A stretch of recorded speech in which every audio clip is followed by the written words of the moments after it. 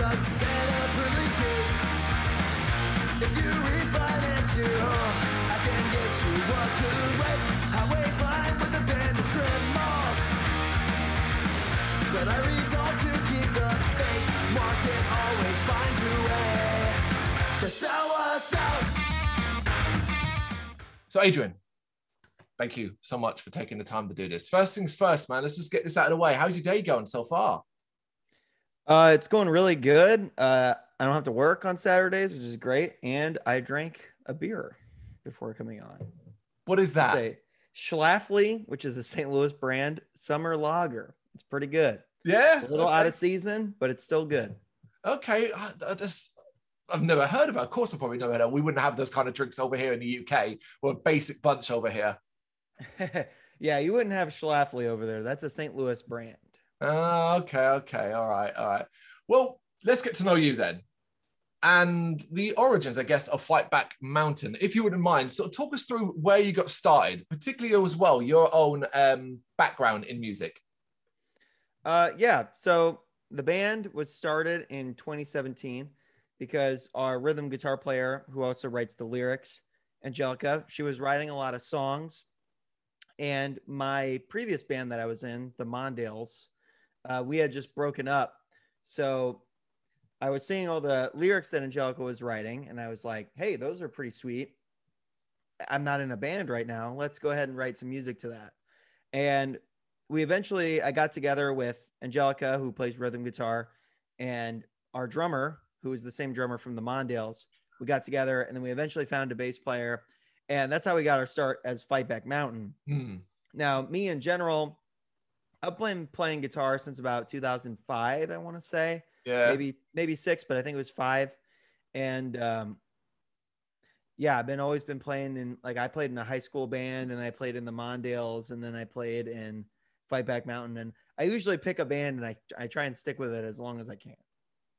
Okay, what was your early sort of influence when you were young, playing in high school and stuff like that? What was your interest? Was it generally in rock or metal and the heavier side of music, or was it a wide eclectic thing that you were just kind of finding your feet in? Yeah, so originally, and even to this day, my biggest influences are like, Green Day, Blink-182, stuff like that. But my guitar teacher, when he was teaching me how to play guitar, he refused to teach me those because he said they're too easy to be, for the most part, they're too easy to teach in a guitar class. So he would teach me a lot of metal. He taught me like some songs by like Helmet and Coheed and Cambria. Oh, and he would also teach me classical guitar too. So I know a little bit of that. And but then in my free time, I would learn songs by like NoFX and that kind of stuff that he didn't really want to teach me because it was too easy. That's incredible. I mean, from his perspective, the likes of Coheed and Cambria and things like that, I mean, it's complex. It can be quite complex music. So it kind of makes sense. If you can learn to play that, I mean, the simple stuff, as you say, becomes a no-brainer almost. I agree. At the time, I was like, man, screw you, because, I just want to learn like the rock show and all that. But, in the long run, I think it worked out. How did you, so you played with the drummer previously, Angelica, your rhythm guitarist. How did you guys meet? So we met in 2007. We went to like a rock and roll summer camp together, which is a strange sort of thing, but it was called Camp Jam. Ooh. And I don't know if it was St. Louis exclusive or what. I was probably US exclusive, but I'm not sure about that. And essentially, it was a rock and roll like summer camp program. So you would go and they would introduce you to other students, and they would ask you what kind of music you listen to, and they would try and place you with people who listen to the same kind of music as you. So I got placed with Angelica, and we met there, and we had a band at the summer camp, which is what you're supposed to do. You're supposed to form a band and then play a concert at the end of the week or whatever. And we did that, and then we just kind of hit it off, and we've been dating since 2007. So it's been okay, a long time. Yeah, you're a couple. I understand. Yeah, okay. Yeah. Didn't realize that. No, that's cool. That's cool. So the last year or so, specifically, the pandemic. How much of an effect has the pandemic period had on you, both personally and with the band? Yeah. So personally, it had a pretty big effect on me. I'm kind of an extroverted person. I like to go out. I like to go to shows. Obviously, for a long time, that was not the case. Now it's sort of starting to, some shows happen, some shows still get canceled. It's really up in the air at this point. But for the band, we had to cancel, like a lot of bands. We had to cancel a tour that we were supposed to play in 2020. Our album that's coming out now, next week, or I don't know when this is going to be live, but it's coming out October 15th. That was supposed to come out last year. And the recording sessions got pushed back, and yeah, it's had a big effect on us. We've had to cancel a lot of shows. We had to cancel a show with the band Pears, who's really good. We had to cancel a show with the band Agent Orange from the 90s or 80s rather. So we had to cancel some big shows, and we also, had to cancel a tour, but in the long run, it was actually kind of good because we got to write new songs for the album that was supposed to come out last year. And we got to practice the songs that we were going to record last year a lot more too. So we ended up having a lot better time with the album and being a lot happier with the album because we had like an extra 6 months of practice. And yeah. Almost every artist and band we speak to, from the biggest to the smallest, have said pretty much the same thing in regards to the pandemic, which is the extra time it's given them sometimes to perfect or twiddle or work on an album that they never would have got. Clearly the same as you said just with yourselves. Do you think then, as things and when or if they get back to some form of normality, how that worked for you is something you'd want to continue to do in the future? Take more time? I think so. I think back in the day, you had to put out an album like every year or every other year. I mean, if you look at just using, because I mentioned them already, Green Day as an example, they released an album in 94, 95, 97, 2000, they churned them out. And, if you look at a lot of bands like that in the 90s and in the 80s, they had to like put out an album every year, and some of them were better than others. Nowadays, I think you can release an album every couple of years and then maybe throw a single out there to keep people engaged with the music, maybe throw some B-sides up on Spotify, something like that. And I think that is better because I think it is better to spend more time and actually have more time to flesh out the album that you're working on. I think that is better. I hope it does work out that way. It does sort of feel like as things do get back to some form of normality, everyone will kind of slip back into the old way of doing things, particularly with the desperation and the need to get out and play shows. I don't know what it's like in your area, but in the UK, the gig calendar is jam-packed for the next 9 months as everyone's delayed shows and cancelled shows are just trying to find space now. Yeah, that's also true here. I'm in St. Louis, Missouri, which is right in the middle, right in the middle of the Midwest. Some people think it's Southern, some people think it's Midwestern. It's a debate, open debate. But yeah, around here, a lot of venues were closed. So there's only there's like 2 or 3, maybe 3 or 4 big venues that like big touring bands can play at. And then in terms of like smaller bands, like local bands, indie bands, smaller touring bands, there's like 2 or 3 venues that you can play at in the city of St. Louis. It used to be before the pandemic, it was like 5 or 6. Yeah. So it really did kind of, in a way, it kind of culled the herd because a lot of the venues were closed that they probably would have closed eventually anyway. But it definitely was a big catalyst for making sure that happened a lot sooner. And it is kind of a bummer because if you're in a smaller band like us, like you're kind of playing at the same venue over and over again. Less venues, less choice. Yeah, exactly.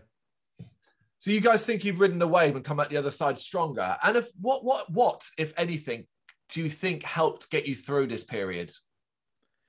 Definitely the other members of the band, I think. Having us all be on the same terms in terms of like, until we get the vaccines, we're going to practice with masks on. That was a big thing. And it was like, it kind of sucked for me, the vocalist, but I was like willing to deal with it because it's better to do practice and be safe about it than not. And, just being like, this week we're not feeling up to it, or this week we're going to have a longer practice because we need to make up for lost time. We've got pretty good communication as a band, and I think that's probably the only reason like we didn't break up because we were able to keep communicating through the whole thing, and we were able to work together. I think if there was like a big disagreement, like if somebody's like, no, I'm not gonna wear a mask or whatever, well, before vaccines, that would have been a big sticking point. So thankfully that wasn't the case, and I think that really helped us get through it. Did you ever find yourself taking into account that you are in exactly the same position as the biggest bands in the world in regards to not being able to play, not being able to communicate, potentially not being able to practice? I realize, of course, space and stuff like that would have been a massive difference, but every single band in the world has been in some way affected by this in a similar fashion. Yeah, it is kind of trippy to think about. I'm wearing a Quicksand shirt. They're in the same boat where they put out an album this year because they had a bunch of time to work on it. And they are, I think they're going on tour now. But they probably had to cancel a tour. They probably had to push back an album. Mm-hmm. This album that came out this year is supposed to come out in 2020. It is kind of trippy to think about that. Being like, it does, the virus doesn't really care if you're in, Fleetwood Mac or Fightback Mountain or like some porno grind band that has like 5 listeners on Spotify a year. It doesn't really matter. It's all the same thing. So it is. It's been an incredible sort of period of events. Of course, new album. We'll get to that in a little bit. But first things first, nominations time. Right. So how much of a gamer are you? Oh, I'm a big gamer. I actually on our Instagram, when I do the stories, I say, "What up, gamers?" sometimes because I'm kind of known for that in the area. So I would say I'm a pretty big gamer. Before we get into nominations, then I want to ask about history of that. Is this something that grows from childhood? Are you a kind of person that's gone through the consoles up and along the way? Yes, I definitely am that kind of person, and I've actually made a couple of video games in my time. On RPG Maker, if you know what that is. Incredible. Would we know your games? Would we know them? Probably not. But I made a game last year. Again, pandemic. I had a lot of extra time, and I made a game called Trash Planet. It's free. It's on itch.io, which I'm sure you know what that is. But if people don't know, it's basically like the Bandcamp for indie games, kind of. That's a good way to describe it. Yeah, and it's free on there. It's called Trash Planet. You can check it out. So okay, that's cool. So what's your earliest memory of playing a video game? Earliest memory playing a video game, my dad actually owned a Sega Genesis. I don't think he owns it anymore, but he owned a Sega Genesis, and he would play Sonic. Yep. Yeah. And it had a really gross name. Toe Jam and Earl. Oh, Toe Jam and Earl. Okay. Yeah, and that was it. And some random hockey game. He would play those on the Genesis. So that's probably my earliest memory. Yeah, the old Mega Drive. We call it the Mega Drive. It was given the name Mega Drive in the European countries. Yeah. Yes. That's pretty good. Very I like that better, actually. And what about now? Like, what do you predominantly find yourself playing these days? Are you a PC guy? Are you on the Xbox, PlayStation, Switch? So I own a PlayStation 4, but I basically only use it for like Netflix and stuff. Occasionally I'll play games on it. I have a Switch. I mostly play that. I like a lot of retro games, and I used to have a really big retro game collection, but I sold it because it was worth a lot of money. Oh, for sure. Because the prices went crazy over the last year and a half. So I actually sold that, but a lot of the retro games you can play on the Switch if you have like their online membership. And so I play a lot of those. I've played Deltarune Chapter 2, which came out a couple weeks ago. It's the new game by Toby Fox, who made Undertale. He's releasing it in chapters. So I played that. And then I'm going to be playing can I curse? Oh, yeah, of course. Absolutely. Okay. Yes. I don't know. It's always different. No. I'm going to be playing the ever-loving shit out of Shin Megami Tensei 5 when that comes out. I can't freaking wait for that to come out. That is going to be so sweet. Shin Megami Tensei is, it's related to the Persona games, but the Shin Megami Tensei ones are like a little bit less anime, a little bit more like biblical and weird. I'm super excited for that. That's Switch exclusive, I think, for some reason. that's one of those series that goes from being PS exclusive to Nintendo exclusive. I don't really know why. But other than that, I play a lot of MTG, Magic the Gathering. I used to play in person, but that's kind of got kneecapped. So I play MTG Arena, which is the online version of that. So basically, you have a lot to waste your time with, I guess. I do. Yeah. I have a lot of hobbies. That's for sure. It keeps me from going crazy. That's awesome, though. So narrowing it down to 3 games, effectively, I don't know if you'd want to call them your 3 favorite or 3 that you feel you could spend time with again on a desert island. This should be interesting. Hit us with them then. Your first one.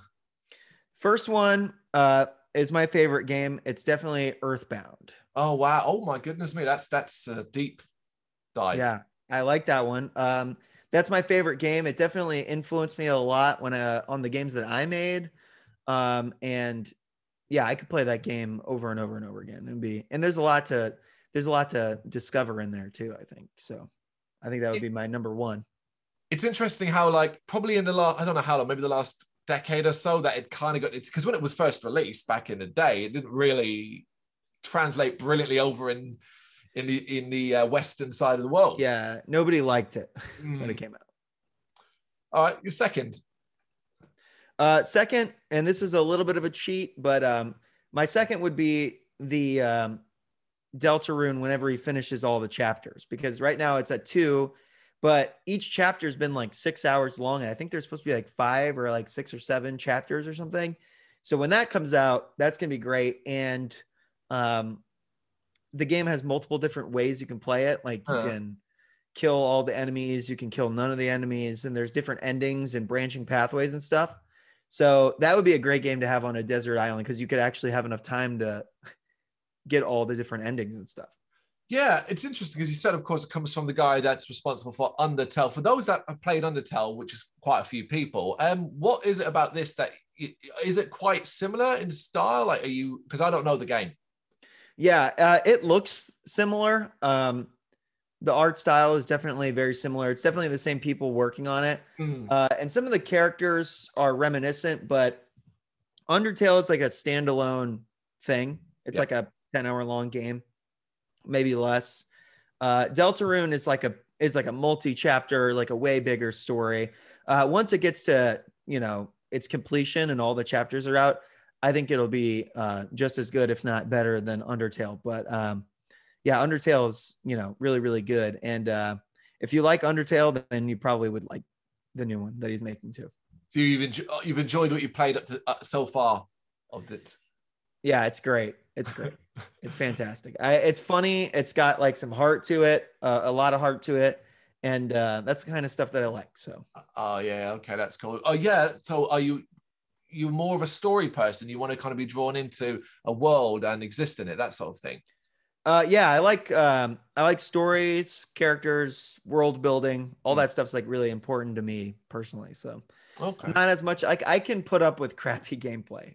Yeah. It means that the story and the characters are really good. No, I completely agree. I feel exactly the same. Like Deadly Premonition is one of my all-time favorite games purely because of its story and characters more than its actual crappy gameplay. Yeah, isn't that one notorious for bad gameplay? Famous for it. It seems like you either despise it or you adore it. There's no in between. Right. All right, your third choice then. My third choice would be the game Nier Automata, which is a PS4 game. I think it's probably on the PC too. Mainly because I don't have the time to beat it. And I really want to. I've beat like 1 or 2 of the like 80 million different endings you can get to it. I want to beat it. I don't have time to do it. So if I was on a desert island, I could actually beat that game and be like, finally, I beat this game. And I've wanted to play it for so long. But I mean, the first ending or whatever, because it's one of those games where you get the first ending, you're not even close to being done, right? You got to do all the endings. I don't have time for that, unfortunately. And I really wish that I did. If it came out, I think it came out in like 2017. If it had come out in 2007, yeah, I would have had more than enough time to do it. But nowadays, I just don't have the time. That's it. I think a lot of grown adults who grew up with gaming and then now live lives, do jobs, do other hobbies and stuff like that. You just want to play. You want to play, but you just don't have the time. And they release, here's another 40 to 50 hour open world epic. And you're just like, I haven't got the time to do this. Yeah. Yeah. That's why I like games nowadays that are a little bit shorter. Like give me in and out in like 7 hours and just do it. So considering that, then obviously you already kind of mentioned as well, indie games and smaller games like that are predominantly your jam, right? Yeah. What, other than, I guess, the ones you've mentioned already, could you point out a couple that you're like, listen, people, go play these. No one knows about them. You should check them out. Yeah, definitely. Well, people know about this one, but I would definitely go seek out Doki Doki Literature Club. That's a really good game. Warning, it's got trigger warnings on it. Take them seriously. It's pretty messed up. Right. Like if you have any sort of history with like self-harm or anything like that, well, I feel bad for you. That's horrible. Don't play that. Right. Take the trigger warnings very seriously. But if that doesn't bother you, then play it. It's a great psychological horror game that looks like a cutesy wootsy dating sim, but it's not. It gets really, really messed up. That's a perfect one. That one is like 5 or 6 hours long, especially if you're fast at reading. Yep. Then you'll be able to beat it really quickly because it's just all text. Basically, it's a dating sim. It's a visual novel. Yeah. So that one I would definitely recommend. And then another game that I would recommend that I don't think a lot of people have played is an RPG Maker game, which is my thing, called Space Funeral. It takes 1 hour to beat, and it is very, very funny. Yeah. It will guaranteed make you laugh. It's sort of the precursor because it came out a really long time ago, like 2008 or something. Oh, wow. It's the precursor to a lot of these like weird indie games now that are just kind of like weird for the sake of being weird. It's one of those, but it was like really, really integral to the genre. Yeah. An originator that nobody knows. Yeah, it's definitely influential only to people that make games. The only people that like Space Funeral have made games, and that's it.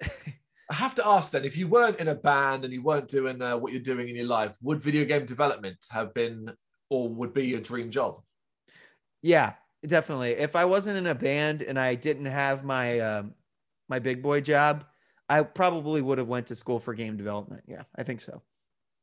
Well, or had just done that. I mean, you don't have to go to school for it, but I would have put all my chips in that basket as opposed to just doing it as a hobby if I didn't have the other things going on.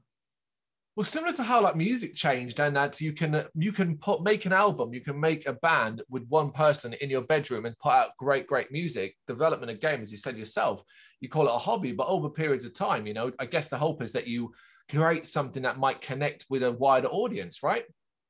Yeah. If I could make a game that people liked, like 25% as much as Undertale, I'd be like, mission accomplished. Oh yeah. Or maybe 10%. I don't know. Maybe 25 is too high. But yeah, that would be great. You know, because I'm the kind of person where I have to have a lot of stuff to do, and thankfully I do. But if I don't have enough stuff to do, I start breaking down up here. So I need to mentally, I pointed to my head for the audio listeners. So I need to have a lot of stuff to keep me busy, and I do, thankfully. So, but I've kind of honed in on my real life job, music stuff, game stuff, because it's important if you're like me, not to like, oh, I'm going to do this hobby and then quit, and then I'm going to do this and then quit. Like you got to hone in on certain things. And those are kind of the three things that I've honed in on. No, that's fair. That's cool. All right, we'll go back to the band now. You're about to release your second album, Lavender Sky, as you see yourself, 15th of October, which is the time recording, should be in a few days' time, because this should be up by the start of the week. This is something you've already said you've been effectively sitting on for quite a while. When did work first start on this record? Did it pretty much immediately kick off after the first album? Yeah, actually, it started during the first album, technically, because our song that's on the new album, we also released it as a single. It's called Fatima. It just passed up 1,000 plays on Spotify. So thank you very much to everybody who listened to that. That just happened today. Awesome. that song was actually supposed to be on our first one. Ah, But the first album, it was already like 13 songs or whatever. It was already kind of long, and we didn't have the song quite complete. Like we probably could have recorded like a demo of it, but we decided let's just wait until whatever we do next to put that one on there. So Fatima was the first song, and it was, written in 2019 or 2018. So I guess technically the album, we started working on it then when we made that song. and back then, so from that song, and what else came for the album? What goals, if any, did you kind of set yourselves? Were you conscious that, look, we don't just want to do part 2 of our debut, but we've also got this specific sound? And did you do a lot of experimentation? Was it that sort of thing? Yeah. So one goal was we definitely wanted to do the recording. We wanted to do it track by track. So with our first album, we actually recorded all of that live. So that's a live recording, but we went over and did the backup. So it's all the music is live. And then I went over and recorded the vocals over it. I think it sounds cool, but it's definitely got that, like it sounds like, a little bit like a band that's playing it live. Some of the tempos aren't necessarily consistent all the way through the song and stuff like that. Now the benefit of recording it live is it was way cheaper. But for this one, we were like, let's kick up the production value. Let's spend a little bit more money. Let's do it track by track. So we used a metronome. We recorded all the drums and then all the bass and then all the guitars, all the vocals, and then all the extra stuff. And you can definitely hear it because it's got more of like a tightened studio kind of sound to it, which is what we were going for. Oh, you sound pretty satisfied with that end result then. Yeah, I like it. I think it came out really good. So what sort of things inspired you, or you found yourself focused on when it came to writing? So when it comes to writing, Angelica actually writes all the lyrics, and she mostly goes off of personal experiences, observations. We try not to write like too many political songs, but there's a couple that have like those kind of overtones. Hard to avoid. St. Louis is an interesting city because it's got like a lot of problems, like a lot of them.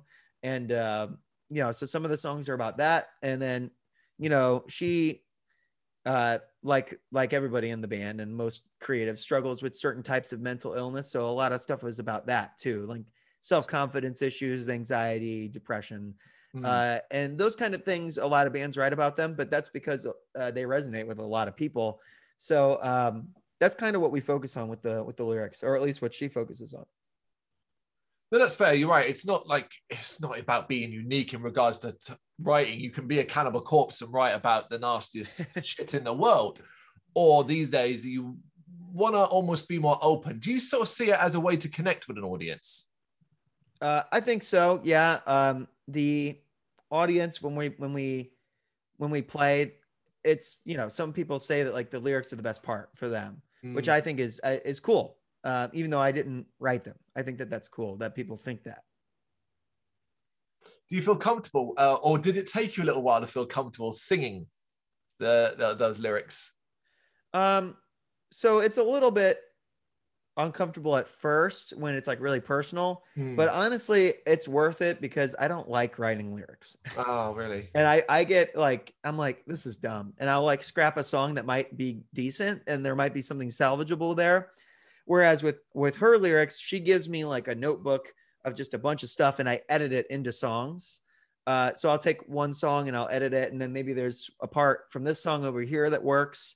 So in that regard, it's easier because I can, instead of having to come up with all of it myself, I can edit it. And that's just more comfortable for me because I don't really like writing lyrics. No, it's completely fair. No worries. Compared to its inception, the album, and now, how different do you feel the end product is? So like when you first got ideas for songs at the beginning, you had that first song and the end result.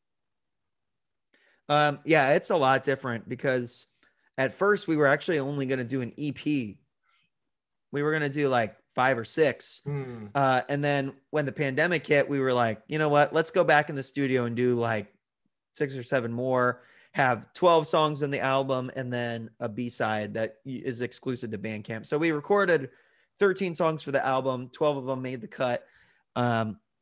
But yeah, it was originally going to be a 5 or 6 song EP. So it definitely changed a lot over the course of the period of time. And I think it works better as an album personally. Yeah. But I'm a person who likes albums more than EPs. Oh yeah, agreed on that. Excuse me, sorry. So All good. horror movies. Are you much of a horror movie fan? Yeah, I'm a big horror movie fan. In fact, the record store that it's called the Record Space that's helping us put out the album in St. Louis. They sell records, but they also have a back room where they like have a video store in the back room. That's like kind of makes it. It's called, I think it's called TRS Video is what he calls it, and it looks kind of like an old school like, Blockbuster or like a CD video store kind of in the back. Incredible. It's really cool. What's your earliest memory of a horror movie? Oh, age, I definitely, I don't know if this counts, but I definitely read all the Goosebump books when I was a kid. I mean, that's close. But the first like big boy horror movie that I ever watched was Poltergeist, and it scared the living fuck out of me. Absolutely. The clown and the tree and the I don't know why. I know the clown and it gets most people, but the closet that like sucks you into it, I did not like that. That scared me a lot. I think it was one of those things where a babysitter put it on TV and then fell asleep, What age do you reckon you were then? Do you remember? I must have been 6 or 7, probably. Yeah, it was young. Yeah. That's too young to watch Poltergeist. Absolutely. But if I'm not mistaken, I think Poltergeist is rated PG. I think it is. I think it was at the time. In this country, it might be a 12 these days, a 12. But yeah. So in the United States, we have G, PG, PG-13, R, and then like NC-17, which I think, like, I don't know. I watched a documentary and they used to call those like video nasties or something. Correct me if I'm wrong. Yep. But over where you are. But PG-13 in the United States is relatively new. It was made in the late 80s, which I think was before, or it would have came after. Poltergeist was before they had PG-13, I think. Of course. And that was because of Gremlins. Yeah, Gremlins was rated PG, but they put a gremlin in a blender and they kill a dog and like they like throw buzzsaws at people and stuff, and they're drinking, Launch woman out a window. Yeah. It's a pretty brutal movie to be rated PG. It's not R material, but it's not PG either. So they had to come up with something. So they came up with PG-13. But I think what happened was babysitter didn't realize, she sees a movie. Oh, PG, puts it on. Yeah, and it's not. Nowadays, Poltergeist would be PG-13 or R rated, I think. Yeah, I think it's got easily got enough to scare anyway.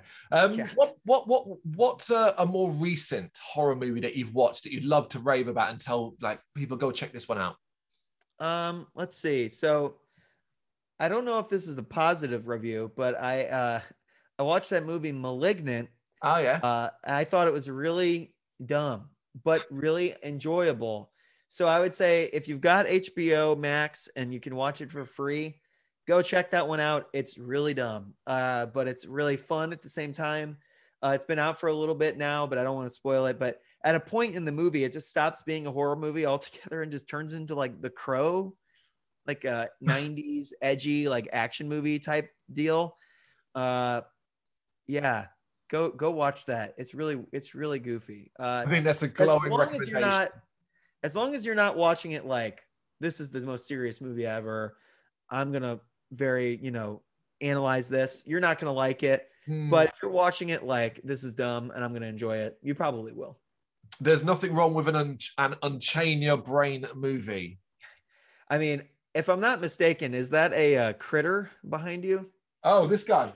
It is indeed. It's from the movie Critters. Yep. Yeah. So, yeah, you must be a fan of turn your brain off type material. At least a little bit. Far too much. Watch way too much horror. Yeah, me too. Well, then, 3 movies should be easy for you then. Let's see what you've got. Okay, 3 movies. Desert Island movies. These ones will probably be my favorite ones. I picked a couple I picked at least one that's not my favorite, but it's one that I really want to play. So for favorite, we'll do horror movies, favorite movies for my desert island movies. Houseu or House, the 1970s Japanese movie. It was released. Nobody really knew about it until it was released on the Criterion Collection. Okay. That is a really good horror movie. It's my favorite movie of all time. It's really trippy. It's Japanese. It's really weird. I don't really know how to describe it other than that. There's a piano that eats people.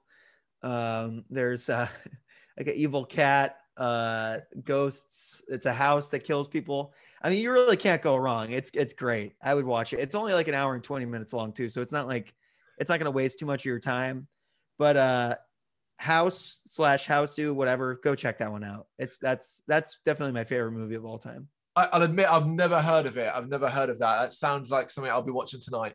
You need to watch it as soon as humanly possible.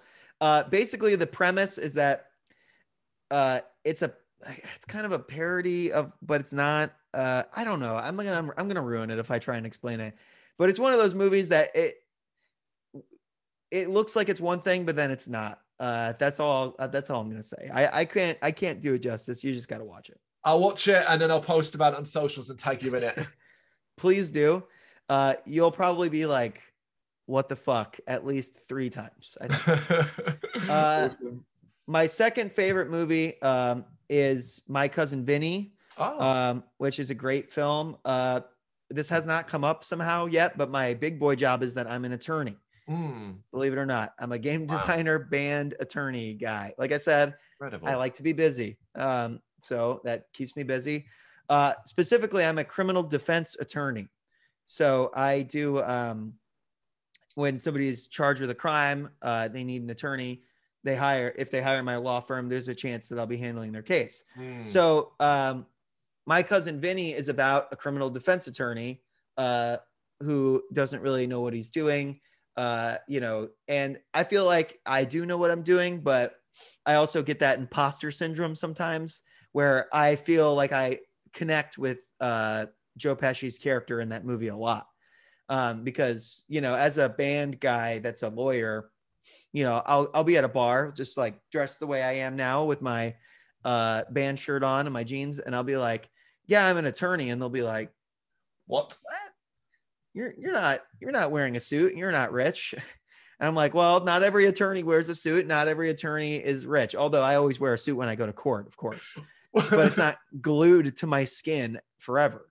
So that's something that I take a lot of, I appreciate. I take a lot of, guidance from that movie, because it's about a guy who, he kind of doesn't know what he's doing, but then he figures it out and then he does it. And also, he's a short Italian guy like me. So kind of makes sense. It's incredible that, as you said, we hadn't mentioned it yet, but that it is your big boy job, your day job as it well. What a perception. You must get a little bit of joy out of surprising people when you drop that, because you surprised me. I do. Yeah, I won't lie. I definitely do. Because I'm 29, but I kind of look younger. And especially, the way I'm dressed, like, people just kind of assume them in my early 20s and all that. But when I'm actually in my attorney uniform, I definitely look the part. But when I'm just out and about on a daily basis, I definitely don't. And I do kind of like, in a way, I kind of like surprising people, but I also kind of wish just like people would know at the same. Yeah. Because I've definitely had people like, show me your bar card. The bar is like the association for lawyers in the United States. And then I do, and they're like, oh, you are an attorney. I'm like, yeah, I was in court all week. So it's just one of those perception things. As you say, picture a certain age, a certain look, a certain style, and presume, oh, what, you're wearing a snapback cap, as if you'd be wearing a snapback cap in the court. Yeah, I don't show up to court with like a Slipknot tee on, and I'm like, Your Honor. No, I don't do that. They would kick you out, actually. And they actually talk about that in My Cousin Vinny when he shows up in like a leather jacket and he gets found in contempt of court. Now, I don't think they would contempt of court you. That's pretty extreme. That's kind of a Hollywood version of that. but they would probably tell you to leave and change your clothes. So long story short, I'm an attorney. My Cousin Vinny. It's a great movie. I would pick that as my other one. Awesome. All right, your last one then. All right. Last one. My third favorite movie. It's another comedy. It's Hot Fuzz. And I'm not just saying that because you're British. It's like my third favorite movie. I love that movie. I like all of Edgar Wright's movies. I'm really stoked for his new one that is coming out, which looks kind of creepy. It's called like One Night in Soho or something like that. That's right. Yeah. I thought it was just going to be one of, I thought it was going to be like Baby Driver or something. And I saw the trailer and it looked like a horror movie. And I was like, fuck yeah, dude. Can't wait for that. But Hot Fuzz is my favorite one of his. And it's up there. It's probably my third favorite movie. I love everything about it. It's great. The twist is awesome. It's funny throughout. The editing is really choppy. I like that Simon Pegg, that's the guy's name, is like the perfect cop. Yep. To a fault. It's great. Just love everything about that movie. It's really clever. Every time you watch that movie, you notice something new. Like last time I watched it, there's that lady in the beginning that's trying to do a crossword, and Simon Pegg's character is like fascist or whatever. And then it comes up later on in the big gunfight at the end of the movie. Just stuff like that you don't really notice. And it's a great movie. Highly recommend it. If you've only seen Shaun of the Dead or, excuse me, my phone rang there. If you've only seen Shaun of the Dead or, Scott Pilgrim or Baby Driver, definitely go check out Hot Fuzz. It's great. Yeah, you're not pandering to me because I'm not British. I'm Irish. People don't know that. Oh, really? Secret, yeah. Well, I'm sorry for assuming that you were British. Oh, that's all right. Well, you would, wouldn't you, when you hear me speak? Because that's been in this country too long. But no, I mean, it's a great choice as well. I always find it fascinating talking to someone who's not perhaps aware of British culture, British life, and the perception that might be seen in films. You know how British people are portrayed often in certain movies, particularly Hollywood movies. Yeah, they're usually like in a village, tiny little village, and they're just like quaint. Yeah. But Hot Fuzz does a great representation, not just of the city life of London, where I currently live, but also the quiet village life that you might go, all right, maybe not the level that movie goes to, but it's certainly quite familiar. Yeah, and I love the twist. I mean, it's been out for forever. But I love the twist where, Simon Pegg thinks there's this big conspiracy and all this, and they just want to win the stupid like award. And he thinks that there's this big like conspiracy and that this guy's killing him for money and like there's this highway and all this other stuff. But they're just like, no, we killed that guy because he's annoying. Yes. It's great. It's so true. It's so true. Like a lot of people assume that there's this big like conspiracy behind a lot of stuff. That's a big thing nowadays. And at the end of the day, it's the world is dumb, and it's usually just dumb reasons behind things. That's it. Yeah. Not wrong. All right. Go back to the band then. What is the most fun thing for you about being in Fightback Mountain? Definitely the most fun thing is getting to play the shows. Yeah. Which, is nowadays, we've been playing about one show a month, which is great, since June.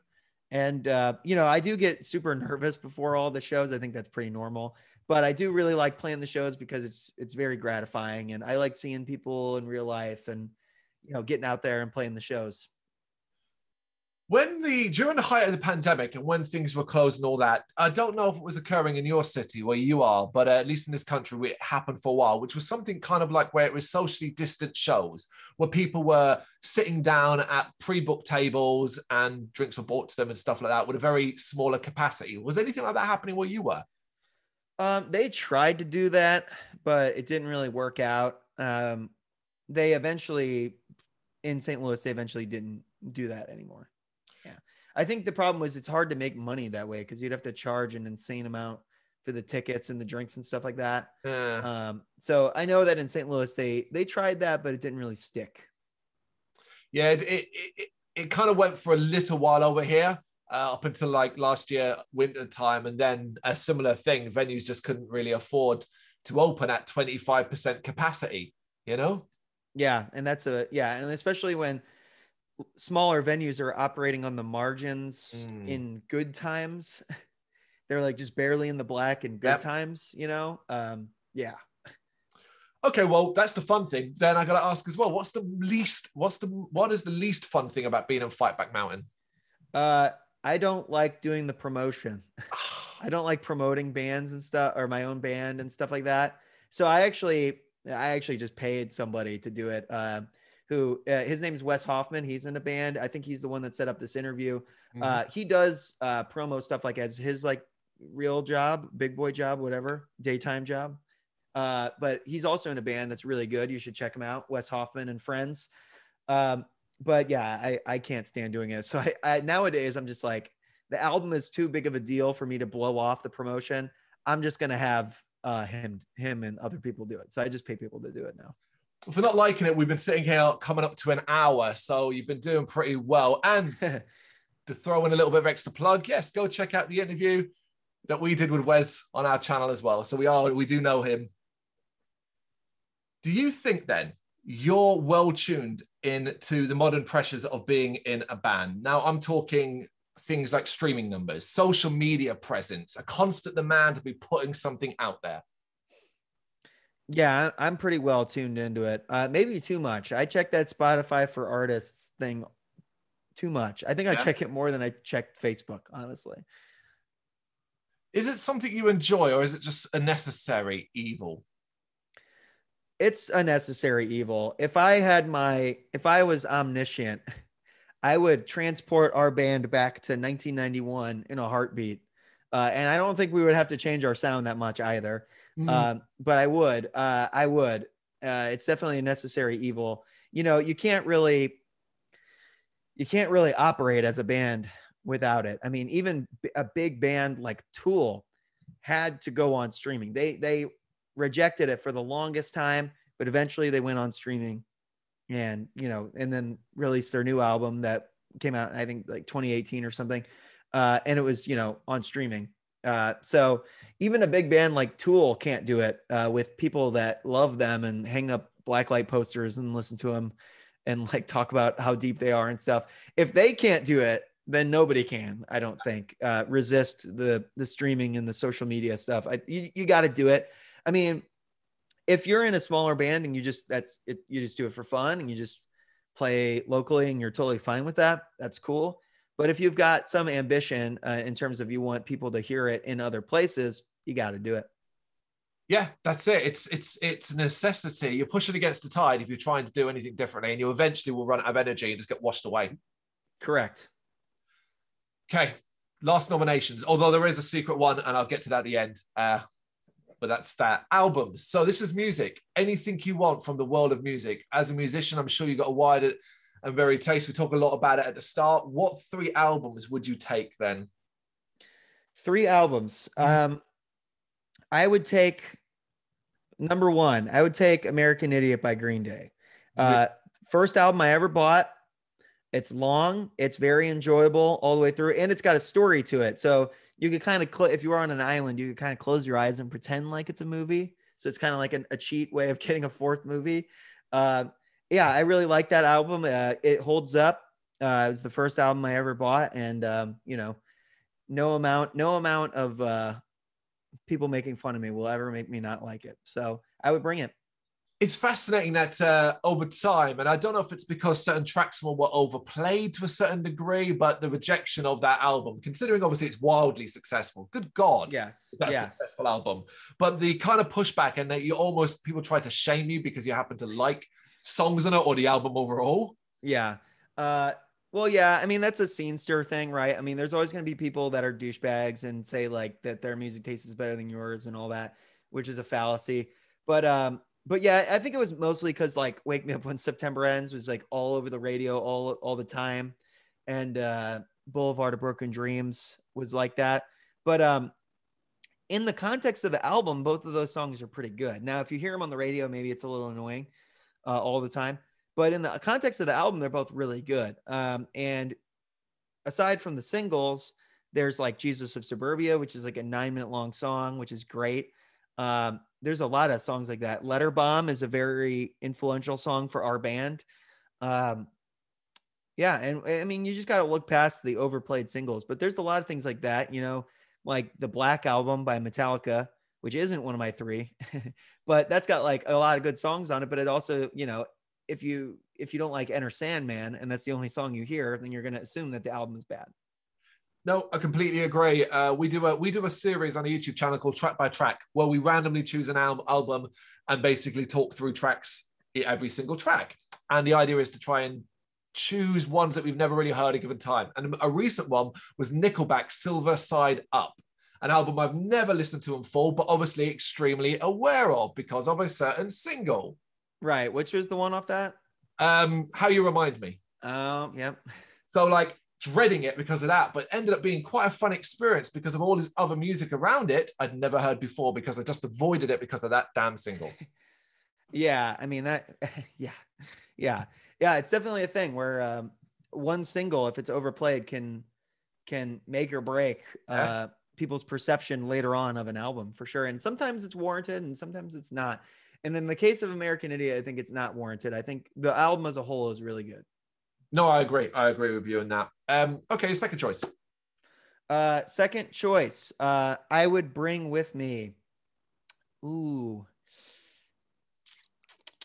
I would bring with me Dear You by Jawbreaker.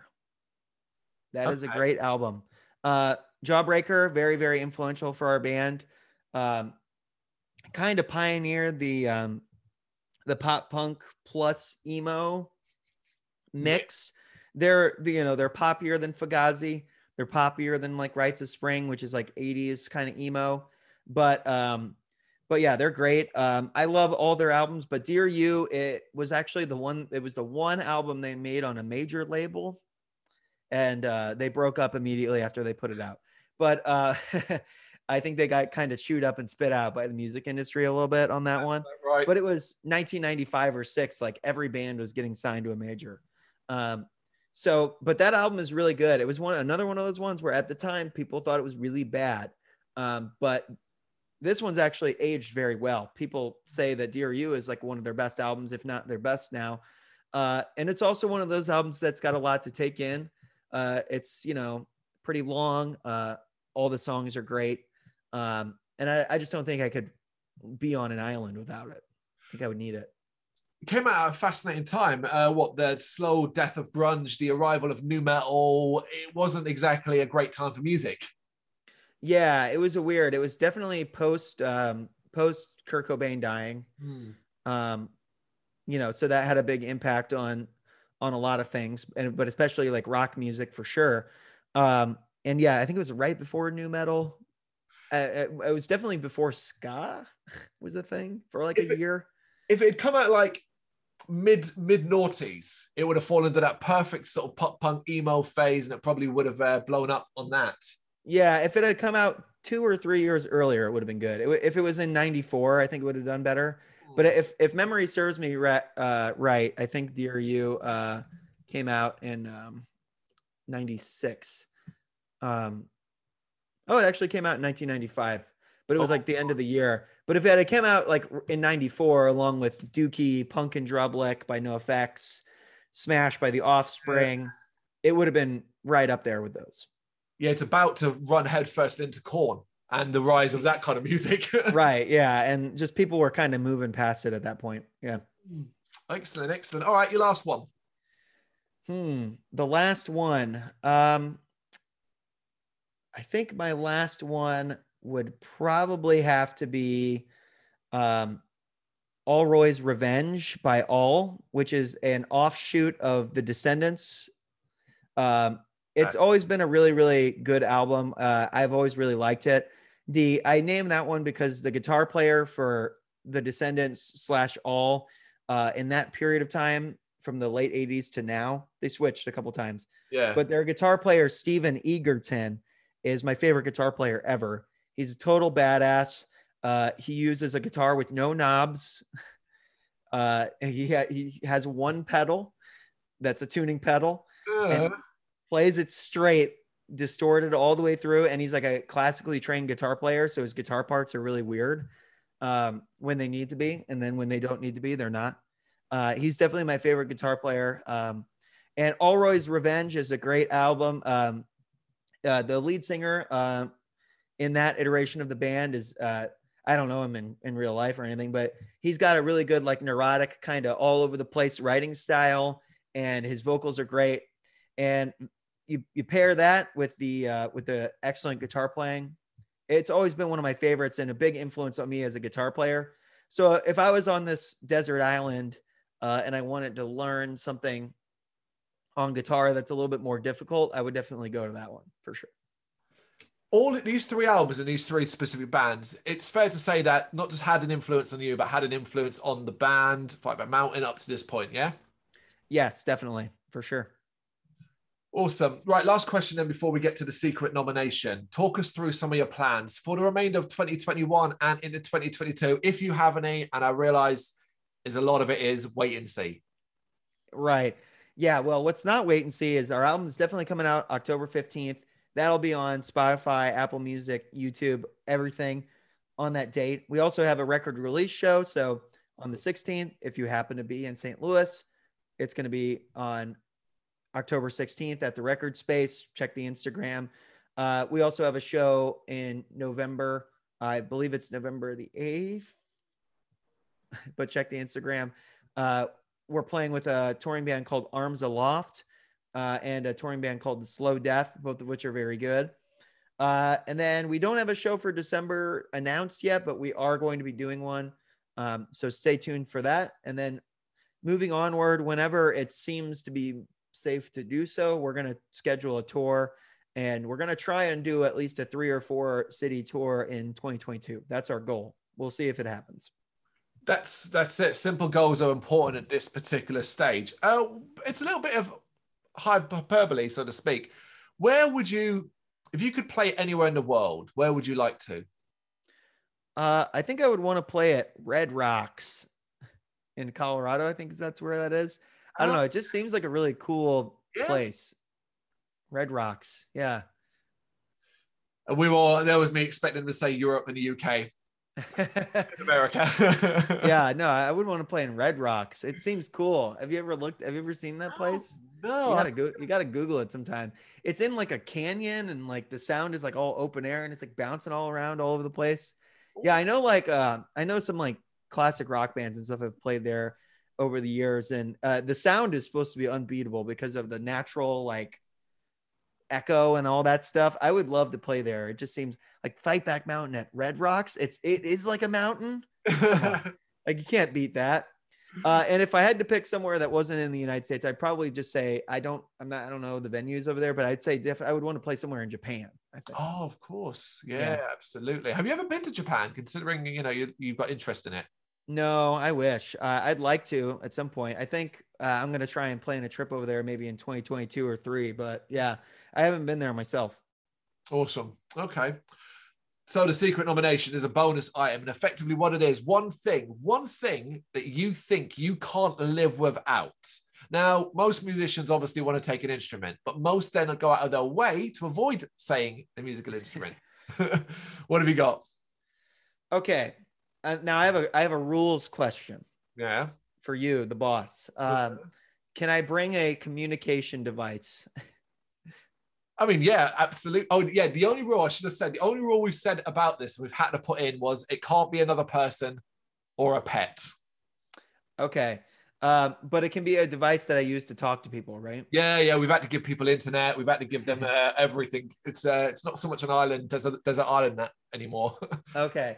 Well, I'm not going to pick, in the spirit of the desert island, like the movie Castaway, I'm not going to pick my computer and just be like, man, I just call somebody to get me off the island.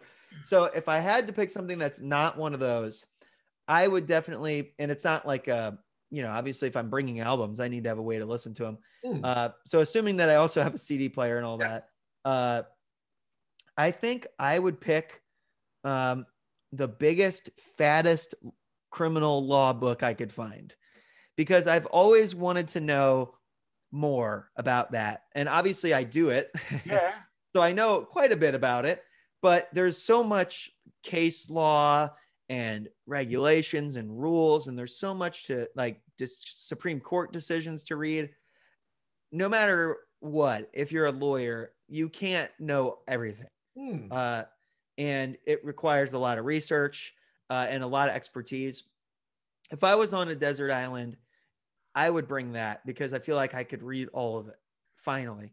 Yeah, really get into it, and I guess read up about these sort of case things, studies, and stuff like that have happened in the past that perhaps you're not aware of. My God, yeah, that would be it'd be a dry read, but considering it's your passion and job, you'd at least get fun out of it. I would like it. Yeah. Yeah. Those criminal law textbooks, I mean, just any law textbook is huge. And, they assign you like 50 pages of reading a day, which thankfully I'm all done with that. I graduated in 2018. Awesome. But, you got to read 30 pages or 50 in a day. You're just kind of like, no. I did it. I read it, whatever. Yeah. But I got the notes from somebody else. But if I had infinite time, or, at least time until I was dead, which would hopefully be a while, I would definitely read a criminal law book. I would just find like the biggest one at like 5,000 pages, 10,000 pages. And I would just get really into that. Yeah. It's the most unique item anyone has ever chosen in this series. I'm glad to hear it. But then if I was ever lifted off the island somehow, I would be the best criminal law lawyer ever. I'd be like Phoenix Wright. Yeah. Who has the same job as me, by the way. He does. The criminal defense attorney now. It doesn't work anything like that at all. That's not how the rules work. It's not real. It's so fake. You can't like put somebody on the stand and flip it, and now they're the murderer, and then they go to, that's just no. Yeah. Surprise evidence. That's not real. All kinds of problems with it. But I love those games because they're fun. And it's fun that he's kind of like a super powered attorney guy, even though he's kind of like a dork or a kind of a ditz sometimes, but he's got like this genius element to him. And I would definitely bring a criminal law book with me so I could be like that, but in real life. There you go. We're going to wrap this up now. Just as a reminder, Lavender Sky, October 15th, 2021, Fight Back Mountain's second album. Do check it out. Bandcamp, Spotify, Apple Music, YouTube, you name it. Wherever the hell you find your music, you will be able to find this album. Adrian, thank you so much for taking the time to do this. Really appreciate it. Thank you. Thank you very much for watching. You can check us out on gbhbl.com as well as on Facebook, Instagram, Twitter, and Tumblr. Go to Patreon to help us out over there. That's patreon.com/GBHBL, as well as Big Cartel, where you can find some of our merchandise. We have a podcast running on SoundCloud and Apple Podcasts. And of course, if you like this video, do us a favor, hit the subscribe button and help the channel grow. Games, horror, and heavy metal. What else is life for?